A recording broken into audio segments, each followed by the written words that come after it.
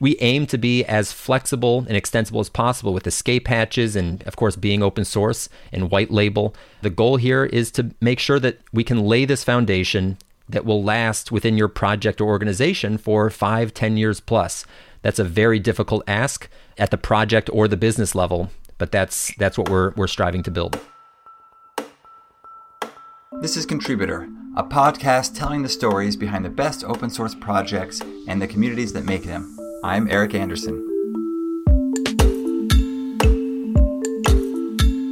We're joined today by Ben Haynes, who's going to tell us all about Directus, which is a critical part of the modern data stack.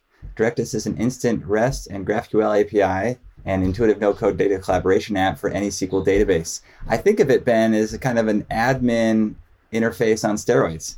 How does that sound? That sounds very accurate to me. I think that was the original inspiration, actually, so on point. Well, Ben, you've got quite a little project on your hands here, big project. Directus has grown massively over the last few years and kind of the leading admin interface, for lack of a better word.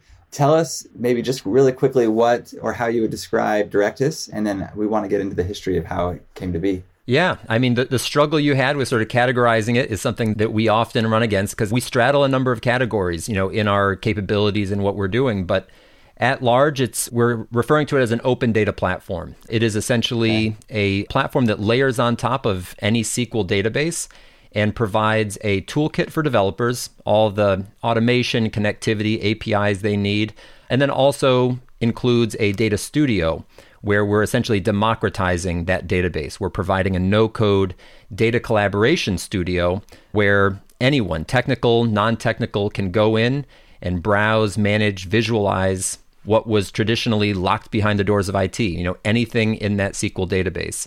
So lots of use cases, lots of categories that we straddle, as I said, but a lot of potential and a lot of interested developers. So if I'm building an application that involves a SQL database, regardless of what it is, I can bolt on Directus and get the ability to describe schema visually. I can administrate actual elements of the data. I can kind of dive into the contents of the data graphically, find records, manipulate them. This is all the stuff that I would just kind of get on as this sidecar experience that comes with Directus. Yeah, exactly. And I think a key difference here is that you don't have to be building. You could already have that database. Again, a word I'll probably bring up a lot during this sort of talk is unopinionated or agnostic. We really are big on adapting to the technology stack of the developer, and not making them beholden to our technology choices. And so a big part of that is embracing the database, the architecture, the database vendor that those engineers have chosen. And so we can layer on top of existing data stores and provide the same functionality. There's no proprietary way that Directus stores things. And so it's equally valuable to those legacy data stores or an existing project that you need to add these capabilities to after the fact. Of course, we enable people building new projects as well, but the best of both worlds. So let's get into how this happened. I think you were kind of the heart of the story. So I imagine the Directus story is a bit the Ben Haynes story. How far back do we go? Yeah, a while. Yeah, definitely the heart and pretty much all of it in the beginning, which was just really exciting. And it's, going back about 18 years at this point. It was 2004, which just is crazy to me.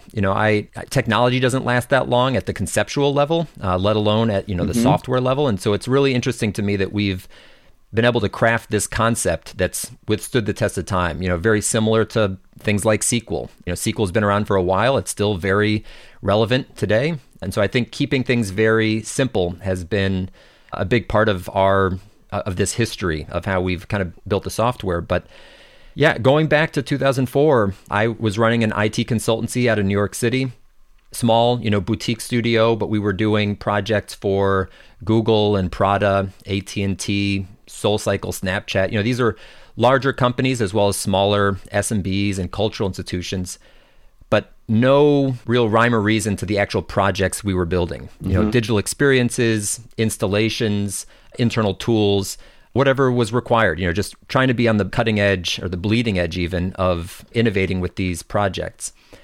And what I found within our agency and other agencies that I had been working with was there was just so much boilerplate that was being created to get the foundation ready for these projects. So much connectivity and the data store, the authentication, security.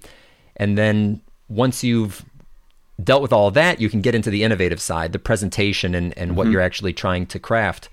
And then beyond that, once you've completed your entire deliverable, you're handing it off to whoever that might be. I mean, the US government in some cases for projects that we did. The end user needs a way to administer that project. They can't simply go in and just work in the database as we did, on the engineering side. And we were building a lot of bespoke tools, a lot of custom admin portals to manage and author content or assets and data. And so, that was one of the big reasons for this platform was how can we take all of this repetitive work, this inefficiency, and build something that was unopinionated, but flexible and extensible enough to power these different solutions and not be a jack of all trades, master of none, but more of a toolkit that we could leverage internally. And we found great success with that. Of course, fast forward, we open sourced it, etc. But the real primer for this platform was, ironically, there's database administration tools, notably one called PHPMyAdmin. We use quite different and more modern tools now, but I looked at that platform and I said, this is what we're using, to architect the database, to browse and manage data. Why can't we create this GUI for the database, but make it simple, safe, and intuitive enough where engineers, data scientists, and completely non-technical users can all go in and have this access. So that's kind of where things started a while back. I did the first 5 versions, I believe, myself, and then handed it off to more capable hands on my team. So I imagine the original thinking was, I have this problem. This will help me do better IT consultancy. Like I'll be able to do more projects and manage them. At some point, you thought that maybe this could be something bigger. It could be an open source project or even its own company. How did that transition happen? Yeah, it was a real eye-opening moment. And it actually was one project. We took on a project for a very small, I think it was a one studio company at the time. I think it was 2011, 2012, named SoulCycle. They had a handful of people working there, and essentially they needed to upgrade their data systems. They needed to build a foundation to handle this growth that they were seeing. And they had a data store, it had, tens of millions of records in it. They were actively growing and doing upwards of thousands of requests per second at times. And we came in and we found a lot of value that we could provide with this software. And the eye-opening moment was really this lack of diligence that was required to make that decision. We were able to layer on top of seamlessly their existing data store. We were able to provide capabilities out of the box, same day that would have taken months or a year plus to build, custom. And we were able to do so in an open and extensible way so that they wouldn't see a feature ceiling 12 months down the line as the business continued to grow. But what was really interesting to me is the expansion from my mindset of using it as a content authoring platform, which is just how we used it internally in those early days, to it's just the database. And that really coalesced this idea that you can manage inventory and allocation, point of sale, bike maintenance, studio scheduling, content, of course, and IoT devices with these different kiosks and studios. All of this disparate data that is very interconnected relationally could all be managed in this single source of truth. And that was just a very impactful moment for me to realize, wow, this is something really big that needs some additional attention here. So we've talked to others who have a similar story. I think the Chef project from Adam Jacob similarly started with somebody who was doing consultant work and managing lots of clients, and then built a tool that would allow him to do it much more efficiently. I guess one pitfall in that transition is like, when do you give up the IT consultancy and decide you're all in on the product or the project? And was that a hard line to cut for yourself? It would have been, almost certainly, if that line had remained a little bit more linear. As it stood, I actually went through some M&As and with another New York-based firm, and then we were acquired by AOL, which months later rolled into Verizon. It was this whirlwind of M&As where I ended up in sort of a corporate position. Was there for a while, and it was exciting, but I'm just, I guess, more of an entrepreneur at heart, and I knew I had this IP in my back pocket, and going through the meetings on that corporate side and speaking with the leadership there was just this, urge to go back and focus on that. And my agency had kind of been shuttered to an extent. It kind of rolled into this larger picture. And had some conversations, and I said, you know what, my focus, my desire is really to build this premium open source platform, to really think about all those things that I had learned on the previous decade of iterating through versions within my own agency and take that to the next level, build an actual commercial business and make this a sustainable, but still very true to the spirit of open source project. And so I stepped away, spent a few years.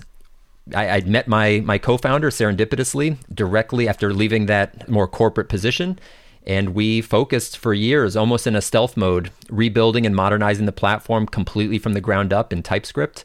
And yeah, that kind of brought us to about a year ago. We closed a seed round, and that enabled us to go from a 2-person open source organization to a 15-person business where we are now growing quite quickly. I think we actually just passed 20 million Docker downloads like a few weeks ago, which is a huge milestone. And also on NPM and GitHub, there's just so many amazing metrics that we've seen cascade recently, in the last 10 to 12 months.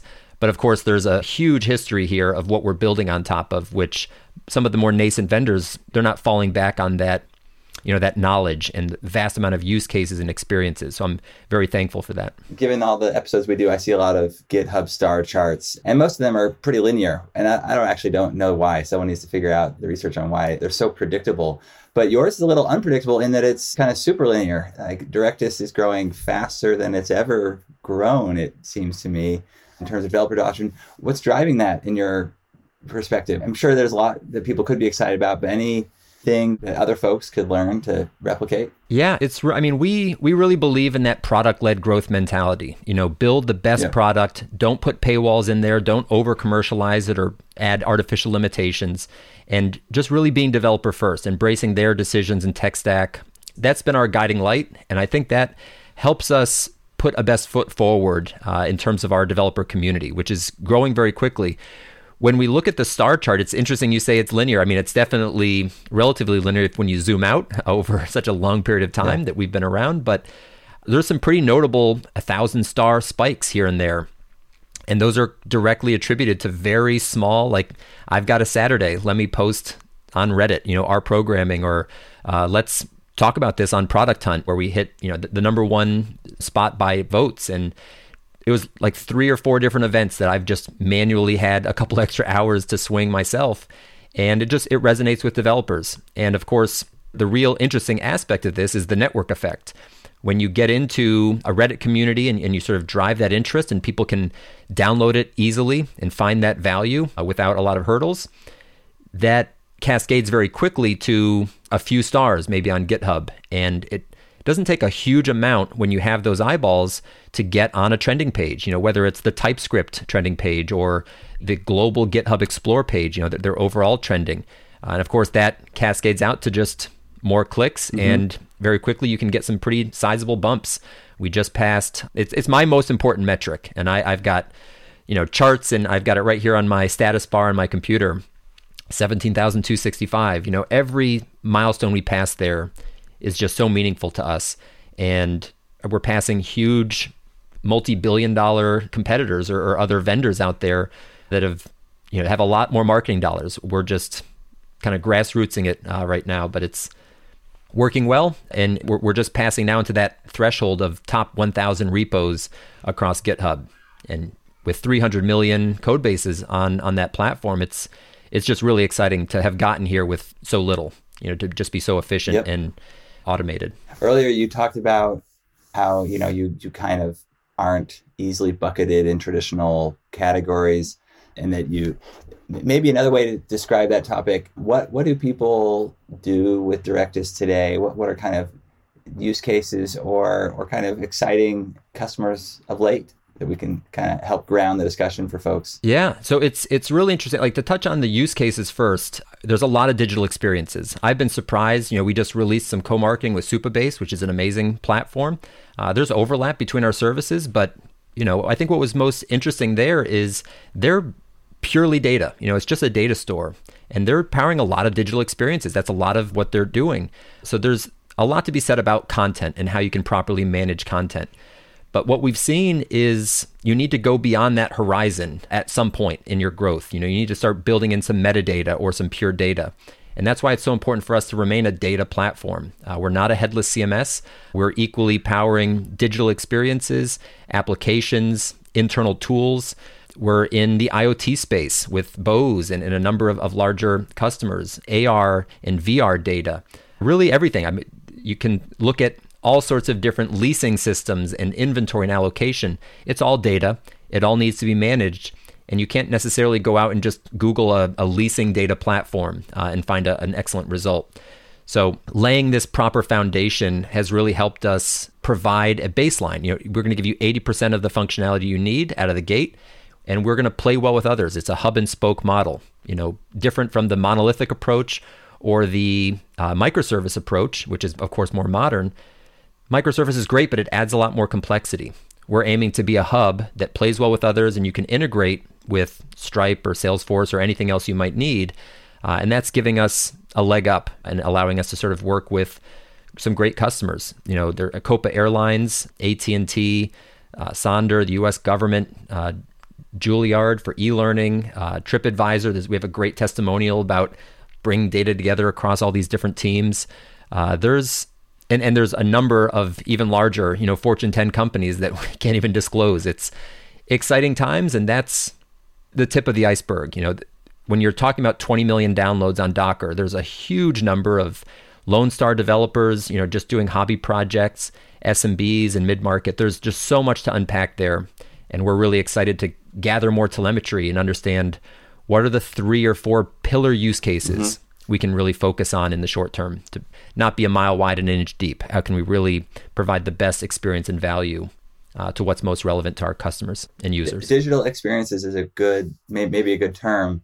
And it reminds me, I guess, that these companies don't operate just a single application. It's not the Juilliard application and you slap on Directus, but everybody is spinning up new software projects all the time in order to offer an experience, whether it's a new kind of mini application or a marketing event or a marketing initiative.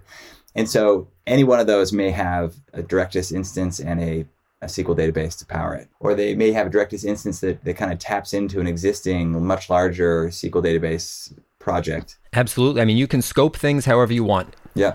I have to say, unopinionated again, there's customers that use it on a per project or a per team base. You can scope it based on a project or power an entire company. It's really up to you how you partition off your data, how many data stores you have, environments, etc.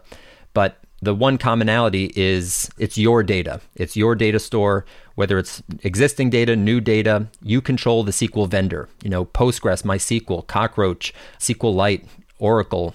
However you want to store your data, and including your schema and your architecture, you maintain that. There's no proprietary vendor lock-in. At the end of the day, it's all just data. I'm going to do some huge air quotes here with future-proof. I know this is audio only, but we aim to be as flexible and extensible as possible with escape hatches and, of course, being open source and white label. The goal here is to make sure that we can lay this foundation that will last within your project or organization for 5-10 years plus.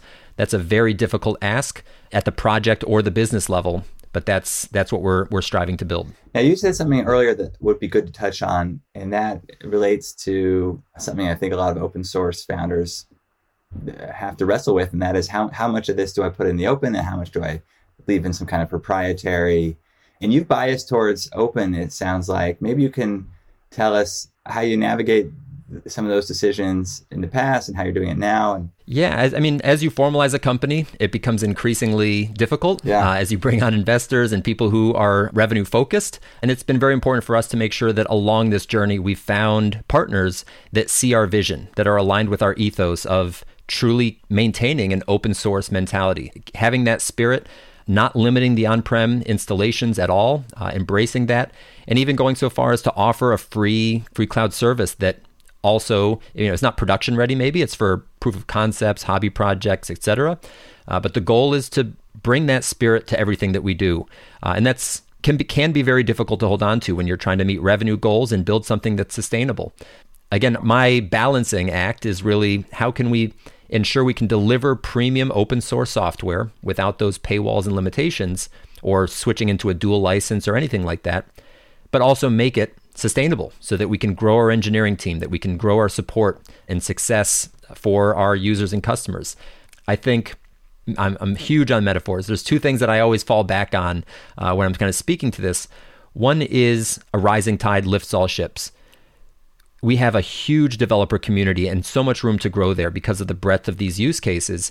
If we can just foster that advocacy and build these evangelists by really showcasing value and not locking them out from features, then that's going to impact our entire ecosystem. If you have some percentage of monetized users, if you can grow that base, you're going to get that revenue, that monetization on the bottom of the funnel. And then the other side of it is really how we get there. And that's icing on the cake. My goal is to make sure that every aspect of the cake itself remains completely free and open source and premium, well-tested, stable, etc., and that we're continuing to add capabilities to that cake. But of course, everybody wants the icing. We can add on non-core features. We are not going to gate security or any of that, but we can add on these really nice features and options that can be premium, that can be commercialized through our SaaS or through an upcoming marketplace. I think that's a better approach to making sure that users can really leverage the platform. I mentioned a lot of public sector and financial institutions, individual developers that just don't have a budget. You need to support them on-prem, allow them to build it on their Arduino or their Raspberry Pi or on naval ships, whatever it might be. It's all very intrinsically tied together. And I think that's my vision for how we push forward. Always testing. There's always tests in terms of how can you maintain that balance, and that's TBD, but I think we're doing a pretty good job so far. Certainly. Shifting gears a bit, I imagine a lot of our listeners are developers themselves and are keen to figure out if this is something they could use and how. Maybe we could go into some of the features, capabilities of the product. I'm willing to bet that every developer's got a half dozen projects kind of in their head they're working on, and one of those seems like maps at least to Directus. What are the things that people normally latch onto as utilities that they see initially? I mean, we're always pushing the envelope in terms of releasing new capabilities to the platform, but every single project out there, regardless of what you're building, there's data behind it somewhere, whatever that data looks like. And so there's a lot of opportunity for us to embrace that and give tools. And again, going back to my metaphors, we treat our platform as a carpenter's tool belt. These are very simple tools, the hammer, screwdriver, drill, saw, etc., that when you bring those together, you can build almost anything. And that's, this similar to how SQL works. There's not a million glued together features that get piecemealed into a Frankenstein. It's a simple toolkit that lets you have very performant, flexible operations you can perform.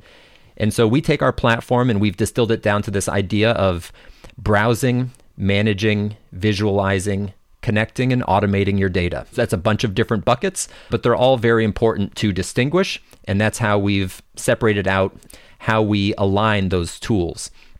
So browsing data, different from visualizing. Visualizing is about aggregate data and charts and sort of looking at the big 10,000 foot view.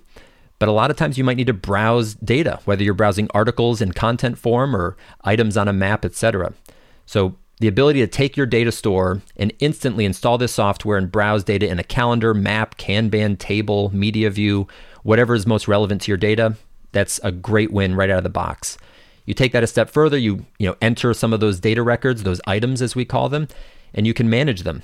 We're taking the fields of the database and we're building out forms that you can customize and giving you 60 plus interface options that of course you can create your own in Vue. But how can you manage that data in a way, of course, through access control, etc.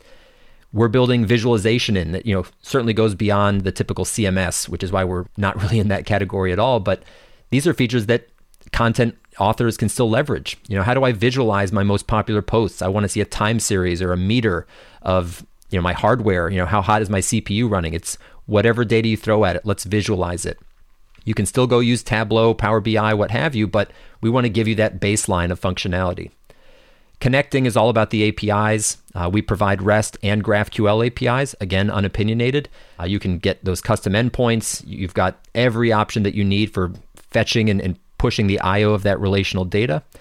And the last is automation. That's actually something we just released a few weeks ago with a feature called Flows. This is automation of workflows where it's a trigger-based system.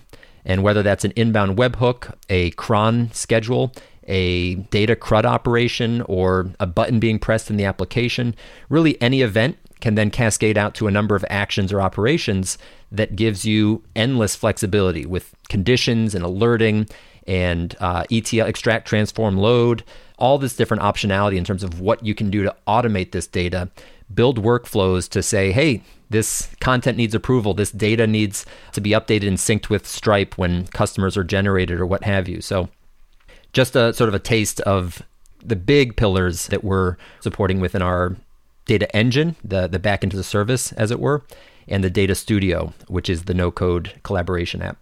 Maybe two questions as we kind of wind down here. One would be, tell us about the state of the community today. Where do people engage? What could people contribute if they want to get involved? And then two, where are you going from here? What does the future hold for the project, be it features or kind of community? Yeah, excellent. So the current state of the community is amazing. Even when it was a couple thousand people, we were just so pumped. It just always seems surreal to me to have taken something, you just build it. That's what developers love, is you can just build something from nothing and then you can attract other like-minded folks. But we're sitting at, about 65,000 plus folks in our community across a number of platforms, most notably Discord. We've got a bunch of folks on there just actively talking, asking questions, engaging, answering questions. Kind of has a life of its own. You can find that at directus.chat, a little URL shortener there. And then, of course, GitHub is our main hub for our code base and our community. So that engagement, that is where we're getting, reporting any issues you might come across, really focusing on testing right now and stability to make sure that we're shifting from that super innovative 15 steps forward, 2 or 3 steps back with regressions. We want to shift to 10 steps forward, 0 steps back. Just make sure that we're really improving that overall experience as we iterate through our versions. Very social, across Twitter and bringing on some new folks there to focus on that front. I think we're just shy of 50,000 followers there. So that's, an exciting platform that we're pushing. But yeah, that's kind of where the community stands right now. It's really exciting to see all the engagement. What we are doing, we've always seen a lot of pull requests. That's awesome. But we have to make sure that as we shift into this idea of stability, the code just has to be exactly what it needs to be. Yeah. And that's shifting to more of like a formal RFC process where the code goes, we talk about what that pull request looks like beforehand. Nobody wants to get this pull request that's, a lot of work's been put into it and it gets closed because it's just not a good fit for whatever reason. We've got, an 80-20 rule to make sure we stay very clean and maintainable in our code base. And then most excitingly, where we're going from here, we are actively growing the company. We're at this really nice inflection point that's super exciting. Some details coming out on that in the short term, but I'm very product focused. So even more exciting to me are a few of the things that we're actively working on. On the product side, we're looking at real-time data. How can we have this moving from polling, every 3 or 10 seconds and asking for data? How can we make our APIs and our app actually real-time with WebSockets? We're very far along in that process and excited to be announcing and releasing that very soon, as well as some pretty exciting things on the cloud front. Right now, we provide a full end-to-end infrastructure on our cloud SaaS. Again, free tier, self-service, standard tier, and enterprise for everything else. But we can always do more. We're providing that serverless database, but why not allow you to really have authority and ownership over your data store? Remote data connections, so you can use our SaaS, but on top of your self-hosted or on-prem data store. That gives us a sort of a hybrid cloud functionality that's just really exciting to think about. It opens up a lot of doors there, as well as partnerships. So those are a handful of the things that we're working on. I think the biggest thing, as I mentioned, is a little bit more boring in terms of testing suites and end-to-end and stability docs, guides, and the like. But yeah, it's going to be an exciting few weeks, few months, and few years. So stay tuned for sure. Testing suites and docs sound boring until you hit a bug or you need an answer, and then you're very grateful for both. Fantastic. I am also very excited about what the future holds because you seem to be at an inflection point. Like the community's at a certain state, the product's kind of just emerging in terms of the cloud product. A lot of things to look forward to. Anything, Ben, we didn't cover that you would like to cover today? No, I mean, we covered some good ground. I mean, I think always just looking for people to try it out. We are not a sales and marketing organization. We're just now, starting to hire those just to keep up with some inbound demand. But we've hired engineers first by design. We lead with our product. We're very proud of what we've built. And I would just urge anybody out there to just go try it out. Download it through NPM or Docker, or just even easier. It takes about 90 seconds. You can get a free community project up and running on our cloud.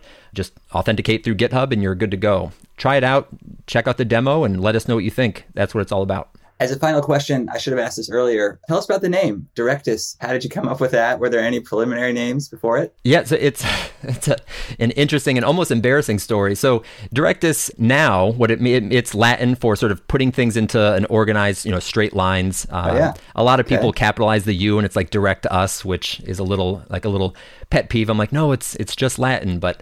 Either way, it actually stemmed from, in 20 years ago, a less mature me.